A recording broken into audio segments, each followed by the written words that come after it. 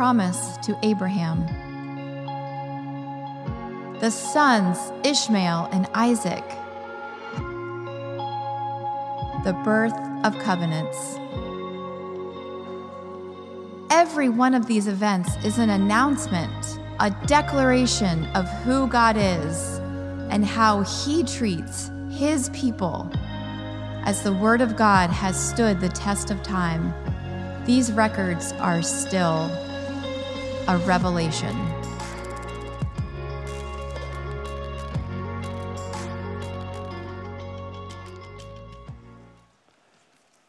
Hey, good morning.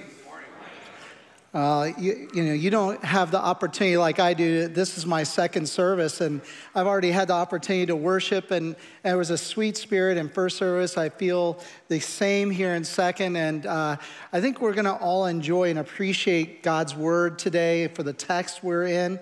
And so I'm going to ask you to just jump right in to Genesis chapter 22. That's where we're going to be today. And if you're new, let me introduce myself. I'm Tony. I'm pastor here at LEFC. And we have been in a series out of the book of Genesis since the beginning of the fall. And we believe that Genesis, which is the beginning of the scriptures, helps us understand and gives us context to why we need Jesus. And to who Jesus is, why He came and died on a cross and resurrected on the third day, and why the God of the universe, the creator God, would ever create such a plan. And these things are all revealed in the text of Genesis and help us understand God's heart. And so we're going to be there today where we're going to be looking at God's heart for people and the way He interacts and how He wants to strengthen us. Last week, we asked a couple questions in regards to the text because we had to come to a place of deciding, do we truly believe that God changes? Does God actually change His plans? Is there ever a point where God is surprised or that new information comes that He would shift in His plans? And so the basic questions are, does God change? And if He does or He doesn't, which we looked last week, and you'll see in Scripture that God is unchanging. He knows everything. There's not a beginning of His knowledge. His plans are forever established. We looked at all the Scriptures that build that picture, which then creates a new question. Then why even pray? Why even pray? If God is unchanging and His plans are firmly established, I think it would be really important that if those questions are something you're wrestling with, go back and listen to the sermon from last week and how we learned from the situation between Abraham and God when Abraham was pleading with God in regards to Sodom and Gomorrah. I believe it's an important question to ask. Why pray if God is unchanging and His plans are firmly established? And so one key piece to that is that we discover that God is aligning our hearts in prayer to His heart and aligning our thoughts to His thoughts. Today, we are going to be getting into a question about, is temptation or testing ever coming from God? And if so, what is He trying to accomplish? And so Genesis chapter 22, first 19 verses will give us a context by where we learn quite a bit about God and how He engages mankind with tests. And so here we go, verse 1 of Genesis chapter 22. So sometime later, God tested Abraham, and He said to him, "Abraham, here I am," he replied. Then God said, "Take your son, your only son, whom you love, Isaac, and go to the region Moriah. Sacrifice him there as a burnt offering on a mountain I will show you." Early the next morning, Abraham got up and loaded his donkey. He took with him 2 of his servants and his son Isaac. When he had cut enough wood for the burnt offering, he set out for the place God had told him about. On the third day, Abraham looked up and saw the place in a distance. He said to his servants, "Stay here with the donkey while I and the boy go over there. We will worship, and then we will come back to you." Abraham took the wood for the burnt offering and placed it on his son Isaac, and he himself carried the fire and the knife. As the two of them went on together, Isaac spoke up and said to his father Abraham, "Father?" "Yes, my son," Abraham replied. "The fire and the wood are here," Isaac said, "but where is the lamb for the burnt offering?" Abraham answered, "God himself will provide the lamb for the burnt offering, my son." And the two of them went on together. And when they had reached the place God had told them about, Abraham built an altar there and arranged the wood on it. He bound his son Isaac and laid him on the altar on top of the wood. Then he reached out his hand and took the knife to slay his son. But the angel of the Lord called out to him from heaven, "Abraham, Abraham." "Here I am," he replied. "Do not lay a hand on the boy," he said. "Do not do anything to him. Now I know that you fear God, because you have not withheld from me your son, your only son." Abraham looked up, and there in the thicket he saw a ram caught by its horns. He went over and took the ram and sacrificed it as a burnt offering instead of his son. So Abraham called that place, "The Lord will provide." And to this day it is said, "On the mountain of the Lord it will be provided." The angel of the Lord called to Abraham from heaven a second time and said, "I swear by myself, declares the Lord, that because you have done this and have not withheld your son, your only son, I will surely bless you and make your descendants as numerous as the stars in the sky and as the sand on the seashore. Your descendants will take possession of the cities of their enemies, and through your offspring, all nations on earth will be blessed because you have obeyed me." All right, so as we learned last week, it's a little different for us to think of these engagements between a human being and God and call it prayer. Because for us, we think of a posture where we're kneeling down or we're bowing our heads or we're folding our hands and we're talking to God and we're praying, because prayer is, by definition, is communication between us and God. But in these encounters where God is doing a direct communication, there is prayer going on. It is communication between man and God and man. And as we discussed last week, this communication will create alignment between God's heart and God's thoughts, and man's heart and man's thoughts to God's heart and God's thoughts. And so with this alignment going on in this prayer, there are some things that happen here that I want to call out first before we start taking the lessons from this. First of all, God does paint some pictures here that forecast something that's going to happen later. There's some foreshadowing going on that for those of us that are on this side of the cross, we can fully appreciate. And the first foreshadowing I want to call out from this text is that the cost of love can be quite significant. It was Jesus who said, "Is there any greater love than this, than a human being would lay down their life for another?" There is no greater example of love than for one to give up their life to another, especially one who can will for that, to do that for another. And so this foreshadowing of cost of love happens here when you see that his one son, his only son, was going to be the one by which he would sacrifice for the sake of love for God. Now, the foreshadowing in this is pretty significant, because what you see in verse 2 and verse 12 and verse 16 is the same pattern. Your son, your only son. And then verse 2, whom you love. But in verses 12 and 16, it would say your son, your only son. Your son and your only son. Is this conjuring up some knowledge about something that is said later that could be foreshadowed? Consider John chapter 3, verse 16. For God so loved the world that he gave his one and only son. So there is a pattern here that is being foreshadowed, that there is something significant about giving up your son, your only son, for the sake of love for another. Because Abraham was about to go through this, as a part of the connection between him and God, there is clearly an alignment of understanding for God's heart, because God already knows he is going to do the same, and he will go to the fullest end of that story, where his one and only son is indeed sacrificed for the sins of the world. So you had this foreshadowing of the cost of love, his son, his only son.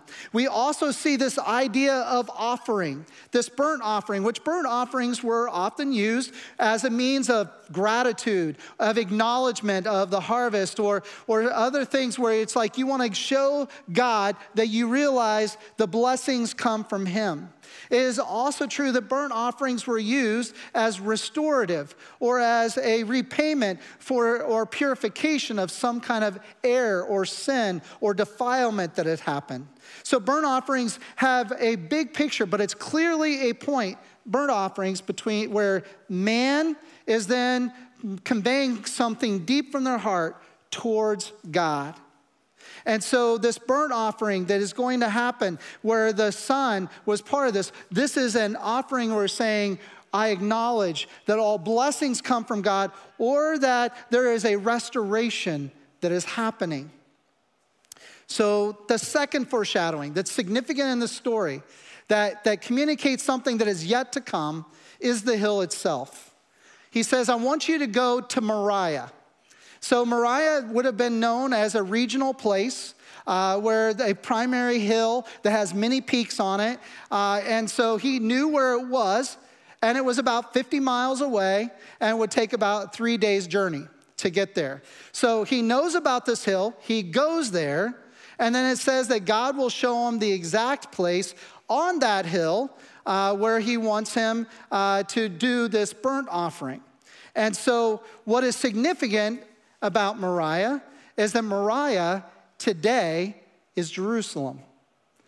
Jerusalem sits on that hill, and the high point of Moriah, which would be called Mount Moriah, would be the place where David would buy the threshing floor and then provide the resources for his son Solomon to build the temple. So the place of worship that God was going to establish with his name was going to be built later in the spot that he is going to show Abraham and Isaac. This is where I want you to do this sacrifice, this burnt offering between you and me. And so that's a pretty significant foreshadowing. But if you haven't thought about this more fully, then that means there's a third thing that's pretty significant in this. And that is that the ultimate sacrifice that was going to happen, the Lamb of God, the Son, the only Son, would also be sacrificed on that very hill. Now, there were multiple points on top of Moriah. And so we have the high point where the Temple Mount would be, and where this likely happened, where Abraham was to sacrifice Isaac. But about a 19-minute walk away, I Googled this just to look it up. But 19-minute walk away is another point on Moriah called Golgotha, Calvary, the place of great sacrifice. Now, you might say, I thought it was even closer, because the Church of the Holy Sepulchre is an option for where the burial and the sacrifice could have happened. But there's a lot of things that point that's in the city, and that it was likely outside of the city where this happened. So the garden tomb, and there is a rock face that looks like that of a skull that is outside the walls. That's only about 19-minute walk, again, from the Temple Mount to that spot. Regardless, it's all on the Mount of Moriah. So you have this moment where God says, okay, Abraham, I want you to take your son, your only son, to a place I will show you. And God this whole time knows what's going to happen on that mount for time to come. And so then he goes to this place, and it ends up being a place, again, where worship is going to happen for generations. And then the all-time sacrifice is going to happen. And by the way, when Christ returns, he will appear first at Moriah, from over the Mount of Olives. And so you have all this built within the story, and then it just makes you realize God is connecting some dots, and Abraham is the first to experience it. He is going to feel what it feels like to have to offer a son, your only son, sacrificially for the sake of love. So now let's get into the story a little bit. So you got all that foreshadowing that happens, and in verse 1 of chapter 22, it begins with the statement that sometime later, God tested Abraham. Now, testing seems like a pretty strong thing for God to do with some human being.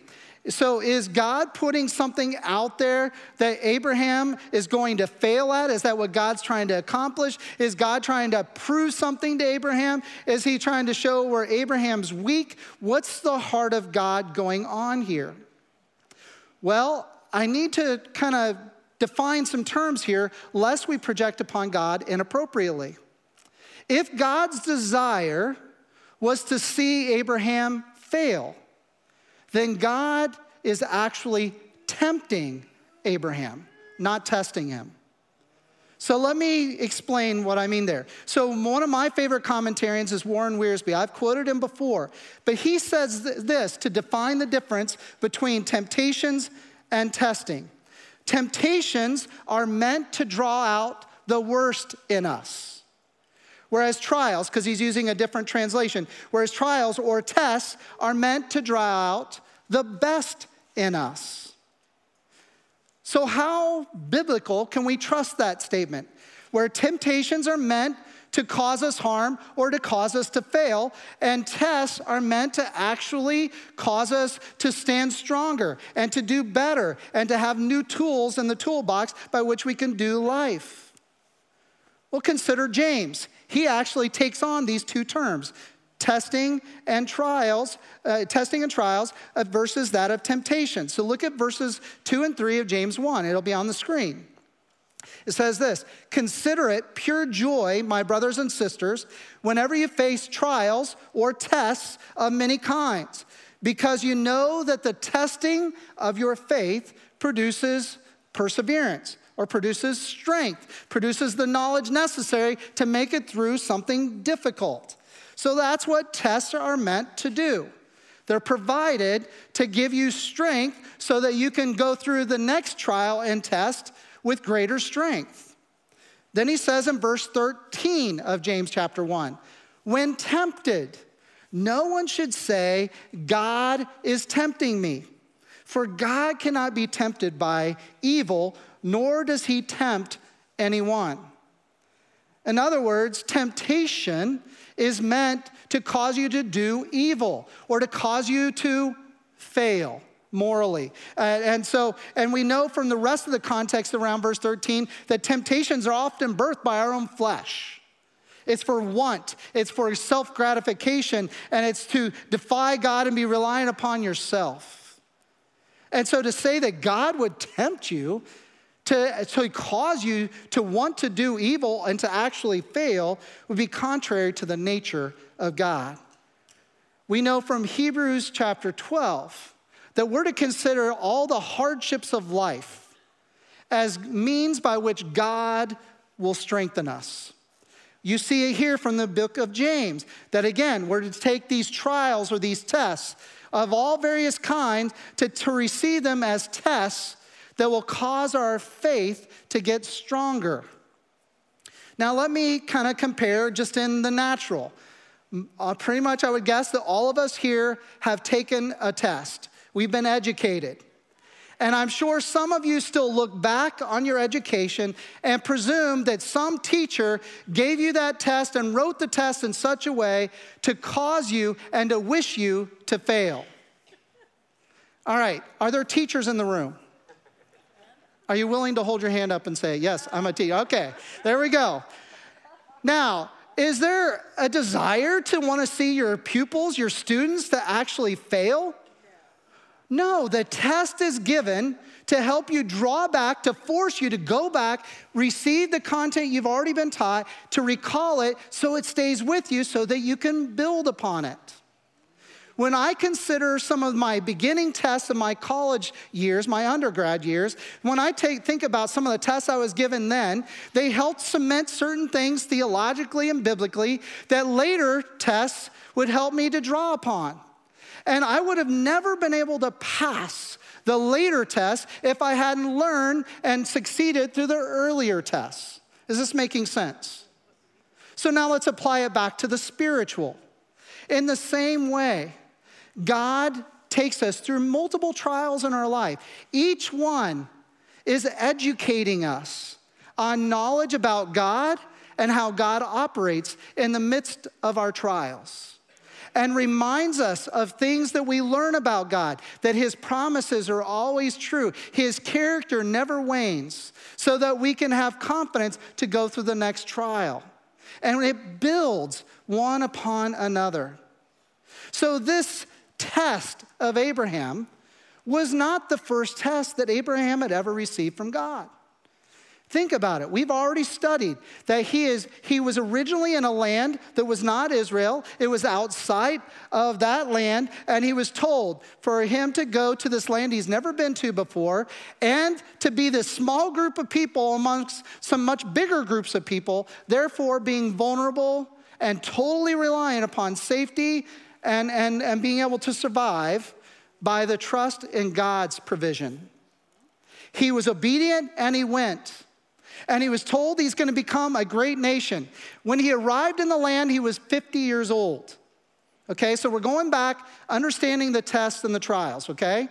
At age 75, he has a little hiccup because it's been 25 years. He takes things into his own hands. He tries to create a new path by this. Through Hagar, Ishmael comes. So, you got some hiccups going on a little bit later into this. And then at 100 years of age, finally, God provides the son of promise. Think about this.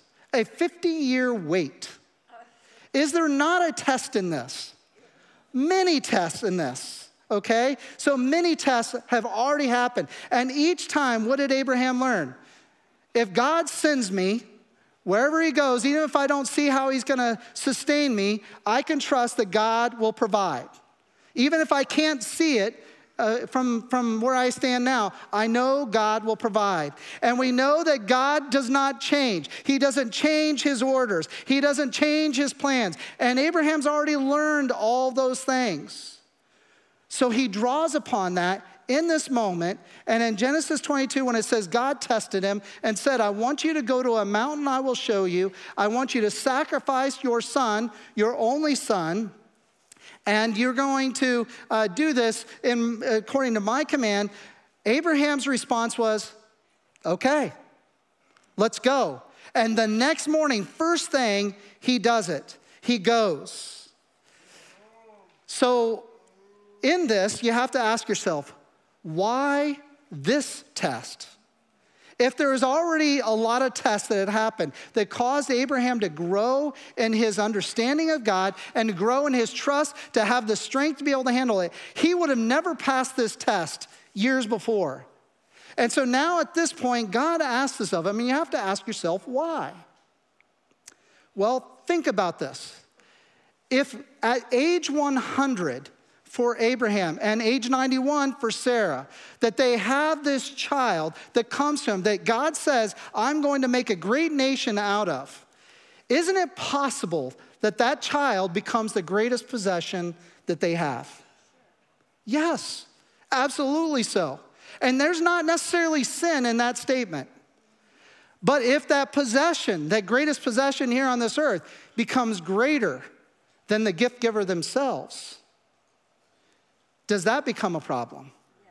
Yes. Because the gift, Isaac, who had become very precious in their eyes, that he came at that ripe old age of 191, if he had become more valuable to them than God himself, they had an idol.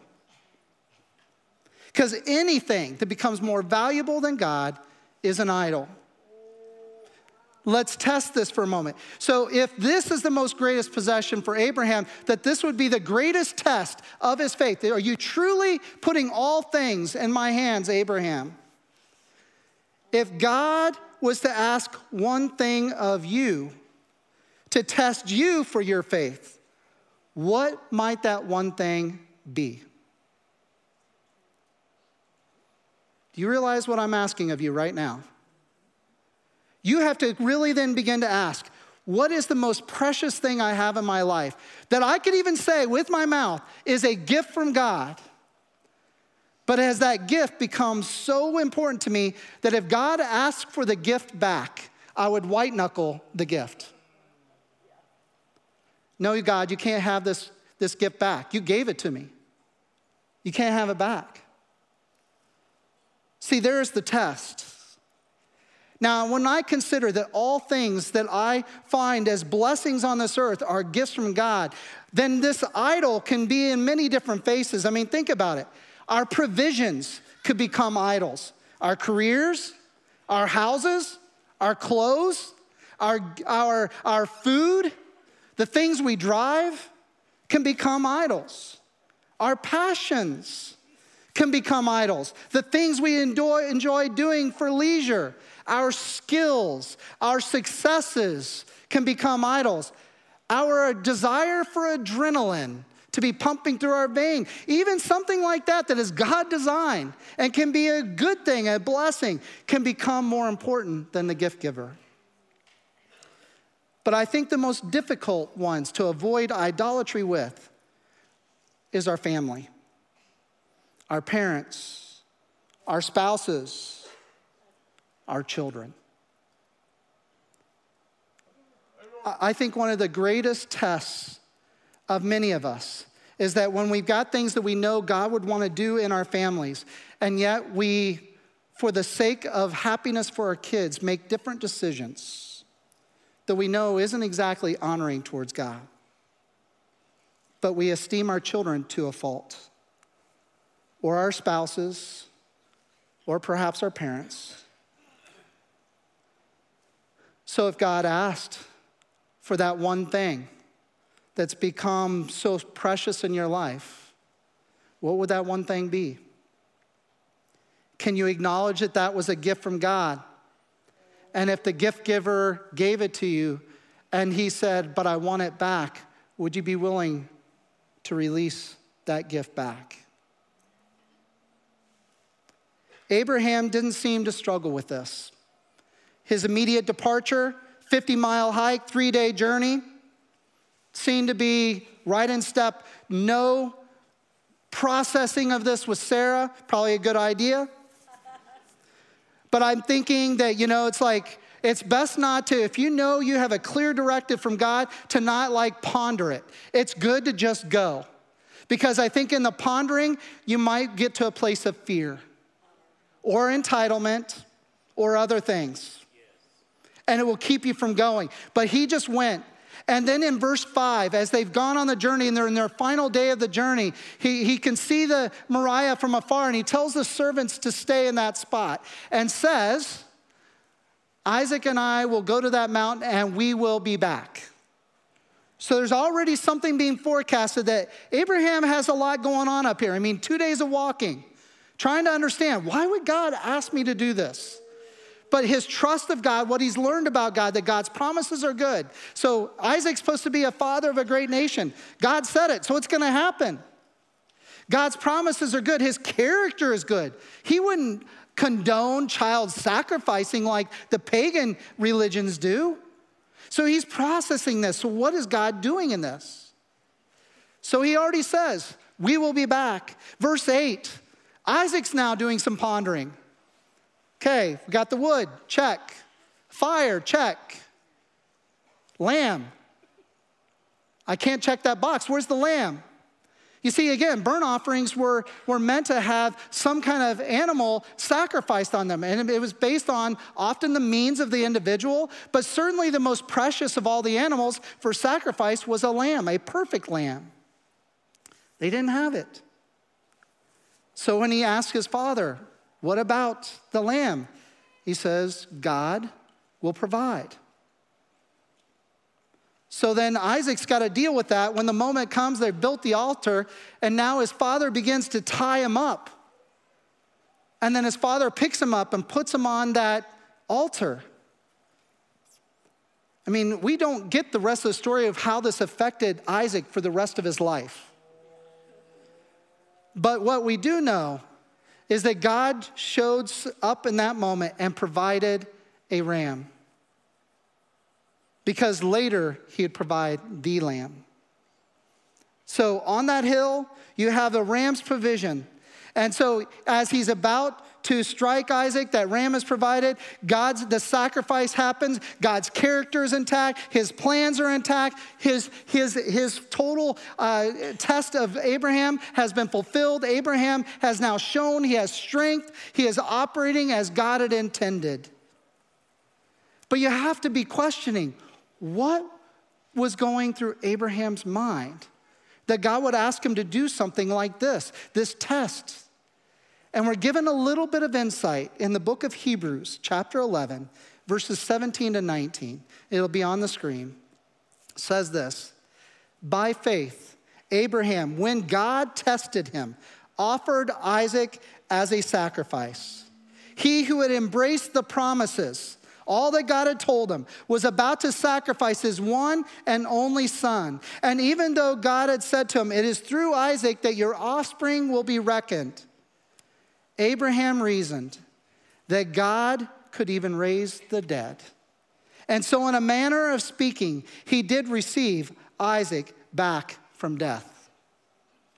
So those of you that are very familiar with Scripture, where is the term resurrect and resurrection spoken before this moment? It's not. God has never raised somebody from the dead in the manner that this is being talked about. The concept of resurrection isn't there yet. But when you're left with, I know what God's character looks like, and I know what his promises are. So this decision to go and sacrifice Isaac, the only thing he can come to was something he'd never seen or spoken of before, was that God must be raising him from the dead. That's how far Abraham had come in his understanding of God's character and God's commitment to his promises. Because that's the only way where a sacrifice of Isaac would be consistent with God's character, is that resurrection would happen. What would it be like if your faith and my faith was that strong? Where when God would ask you to do something that seems so difficult to comprehend and understand, that you would reason something you've never seen before, but it's consistent with his character and his promises. Now, coming back to the book of Hebrews chapter 12, it says in that hardship, we're supposed to endure it as being tests or disciplines from the Lord.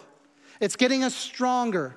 James speaks that through all types of trials and testings, that we should see that as it's creating a perseverant faith. So I speak to you now, and I wonder, what tests or trials might you be going through right now? Or what tests or trials have you gone through that has helped form you and shape you and strengthen your faith? You see, what we have here is that God has just done something that took Abraham, whose faith had been on a journey and growing quite significantly, and now it has reached almost perfection. That something so difficult, that which is most precious, he was willing out of love for God to release because he trusted in God's character and God's promises. When I consider in my own faith journey the many tests that I've experienced, all of them teach me a little bit more about God's heart and about my own. Sometimes I don't like what I see in my heart when I go through the test, but then I keep seeing over and over through every test, God's promises are sure and true, and God's character, thank God, God's character does not change. When I go back and I look at all those tests, there are 4 that I would say were significant in shaping me. And all of them have happened in the last 25 years. The first one being when my daughter was born.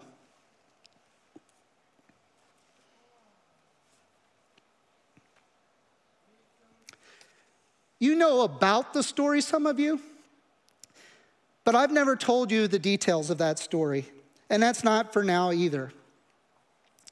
But when you release a child into a surgeon's arms, and they're an infant, and you do it repeatedly, only knowing that the infant is experiencing pain and suffering each time. They're very vulnerable, and you don't know how they're going to respond to all the things being done to them. Let me tell you, when you pray over that child, and every time the word comes back that this is the worst case scenario. In fact, the doctor kept saying 98% of the time, this is what we'll discover. Our daughter kept being the 2%. It became a test of our faith because we had prayed over her. We had anointed her with oil with the elders being involved. We had done everything right in the way we had approached how we've nurtured her and how we even approached the pregnancy, only to see these worst case scenarios in regards to her personal health continuing to be realized. It was a testing of my faith. Then God, during that same period of time, God says, I want you to leave the comforts of the church that is taking care of you during that time and to go across the river to the west shore. Now that may seem no big deal when we're talking about the Susquehanna. But let me tell you, when you're in the midst of a great trial and you're finding that God is supporting you through the church and you're being upheld by that church, and then God says, oh, by the way, I want you to also leave that church and go to a church that they don't know your journey. It felt extremely difficult and daunting. It was a test. And to do so, if you were to mark all the reasons why you should leave one church to go serve at another, it did not check the boxes. In fact, it was humanly stupid to make the decision. Then I came to a different test when God was calling us to come here. In this case, it wasn't about how we desired very much to come here, and we believed God was calling us here. The challenge is we couldn't control that. And what if God did not? It was a testing of my faith, just like Shadrach, Meshach, and Abednego, where they were in the fiery furnace. They were going to the fiery furnace, and they said, even if God, we believe God will rescue us, but even if he doesn't, we will still not bend the knee. This was the test of my faith. Am I okay when I feel a desire for something and I feel called to something, even if God doesn't? Am I okay with God? And then the most recent test would have been in 2017. For those of you that have been around our church a while, you remember that was the year where we took a huge step of faith for the church, where we were going to expand this facility and this property. That meeting that was faithful in a good way for our elders was in January. And then within a month of that, my wife was diagnosed with cancer. I've been told multiple times by multiple pastors that building a church can be so difficult because people will speak what they don't like about it, and people will speak what they do like about it, and then you have to deal with too much praise and then rejection all together. And then all the while, it's going to have all kinds of twists and turns where you have to trust by faith, and you'll be exhausted when it's done. So I had all that counsel going into it, and then God decides to give cancer to my wife. Testing of my faith. What I've learned through all the tests is that God's character does not change. Thank God. What I've learned is that his promises are indeed true and are trustworthy. Praise God. And that by that as I go through other trials or I walk other people through trials, I can point to the unchanging God whose character is good and that his plans and provision will not fail them. And I can speak out of personal experience. So what does it mean to pass the test with God? If all tests continue to build upon another, and they're all to bring strength out of us, to give us perseverance, as Scripture says, that God's not wanting us to fail, but to actually succeed, and it's for our benefit that we go through these trials and these difficulties and these tests, then how do we pass the test? Because Abraham clearly did.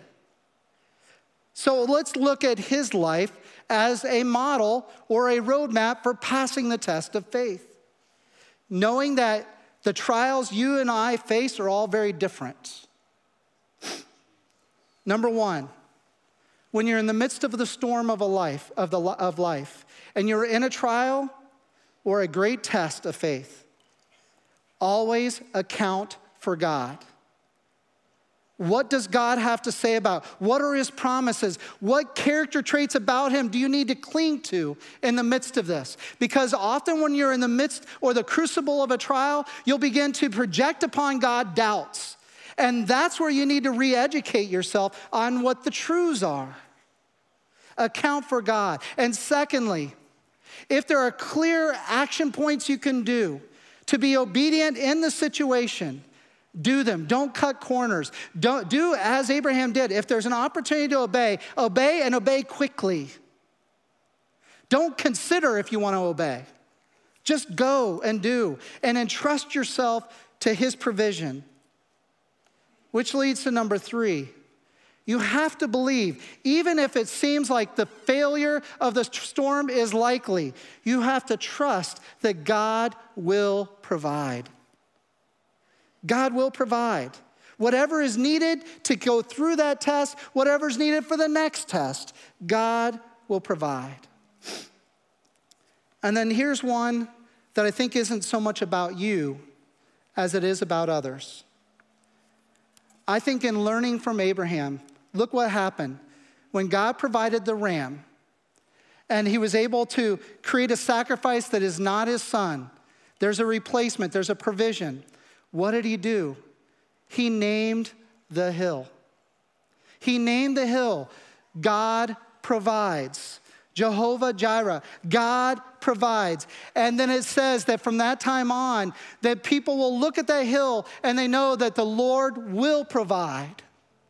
The hill stands as a testimony to the nation of Israel and all the nations that when you entrust yourself to God and him and his provisions, God will provide, and you know that he will always provide. So name the hill and identify and declare God's provision.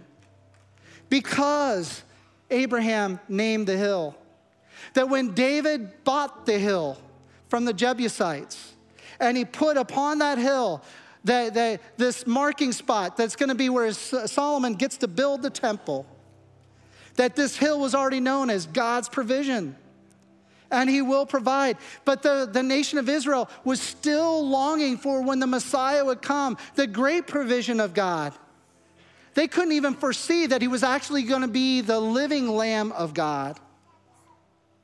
And on that hill, the Lord will provide. And he did. We get to look back and see that the Lamb came and he undid all the curses of sin upon those who by faith trust in God's provision of Jesus.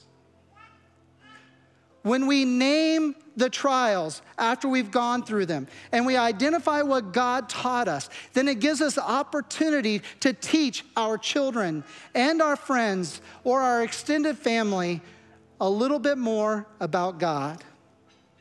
As I look back and I look at the 4 trials I mentioned, I look at the trial of my daughter Kira as the journey to healing sometimes is quite long. It took years for us to see it, but we were able to see it and acknowledge God healed our daughter. And I could also label that journey and name that hill as unexpected joys. Unexpected joys came in the journey. I can tell you that the journey from Hershey to West Shore, that I learned that even though it made no human sense to make that move, especially when we did it, that God's way is always better. I learned in the 11 years of being at that church that even though I had no idea what was going to happen, that after 11 years I could see, now I understand why God sent us and when he did it. God's way is better. And then I would say in my journey to LAFC that it's the same as Shadrach, Meshach, and Abednego, that even if he doesn't give me what I think he's going to give me, I'm okay with that. I trust him. And then I would say, the cancer journey with my wife, we experienced more grace in that season than I've experienced in any other season of my life. And when you experience grace and then you see other people going through the same journey, what do you want to do? You want to pay the grace forward. It's paying grace forward. You realize that these journeys are common to all of us. And we've had people close to us experiencing that horrific disease called cancer. And then when you realize that God can give grace even in those journeys, of course, you want to walk alongside those who are not feeling it yet. God provides. So what would you name your hills? The hills where you've seen God take you through the test and the fire. What do you think God's teaching you now if you're in the midst of the test and the trial? What would you name it? Or what do you think God may do? The key thing is, if we rely on our own understanding, we will not take the next step in the trial. It'll be too daunting, too fearful. But when we trust in the character and the promises of God and our eyes fixed on him, by grace, we can take the next step. Let's pray. So Lord, I don't know what the trials are represented in this room, and I don't know how they would name the current ones or the last ones. But God, would we, for the sake of giving glory to you and acknowledging you as the great provider through the Lamb, Jesus Christ, would you please stir in our hearts and give us anew a perspective of what you've been teaching us and how you've been building us up so that we can stand with perseverance through the storms. So I pray for those who are in the midst of the storms that you would encourage them, lift up their eyes, lift up their countenance even now, that they discover there is a good God that is leading the way and he will provide. Jesus, thank you for being the only Son, the Son, that became the Lamb of God, by which we can have hope. You truly are the greatest provision upon the history of mankind. Thank you, Jesus, and we honor you now. Amen. Would you stand, please? Let's sing of the provision of the Lamb of God. Let's rest in who he is.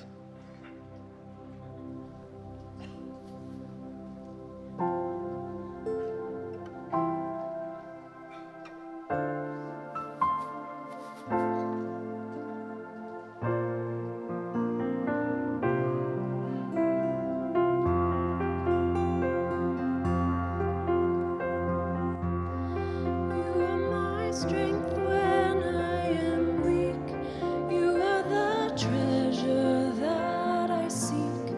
You are my all in all. Seeking you as a precious jewel, Lord, to give up I'd be a fool. You are my all in all.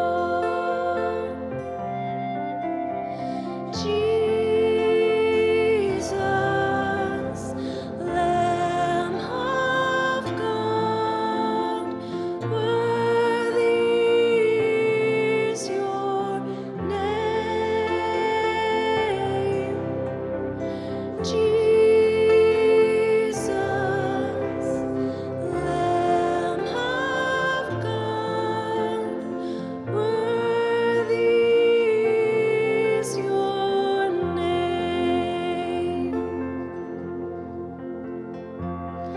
Taking my sin, my cross, my shame, rising again, I bless your name. You are my all in all. When I fall down, you pick me up. When I am dry, you fill my cup. You are my all in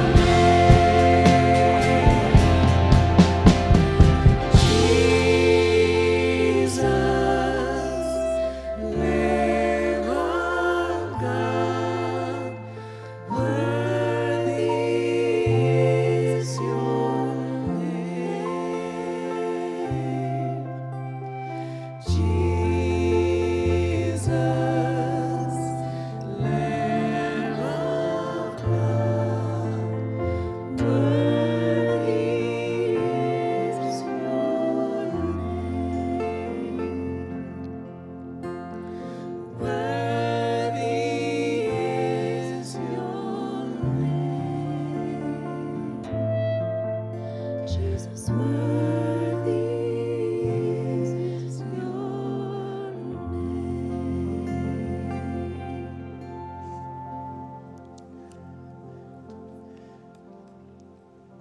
I don't know a single student in life that's ever said, I'm so looking forward to finals week. Or that the test is coming and they're elated as if it's Christmas morning. Nor do any of us get excited about God seeing that you're ready for the next test. It's just true. But yet God says, through the test, it will strengthen you. And it will reveal more about you and your need for God and his character and his promises. And it's going to prepare you for what lies next. And so I recognize that some of you are in the midst of those trials and testings right now. And I know that it's not easy, and it's simple to speak of things out of the fact. I gave you 4 stories. I'm not in the midst of those. I draw from them now. But you are maybe not able to draw from something right now because you're in the throes of it. My encouragement to you is to go on a journey to know God's promises and know God's heart, and then to apply his character, not yours, to the situation. We have people that'll be in the encounter room that would be glad to pray with you, to talk with you. I'll also be up front. We recognize these are difficult subjects, but it's also true whether you're in the test or not, you probably know somebody who is. And maybe God can use some of the strength from the testings you've received to be a grace to somebody else, paying it forward. So let's be mindful of God's character, mindful of his desire and his promises to see them fulfilled in us, that we can be the light to those who are struggling in the midst of the storm. Amen? Go and be blessed, being used of God in his grace.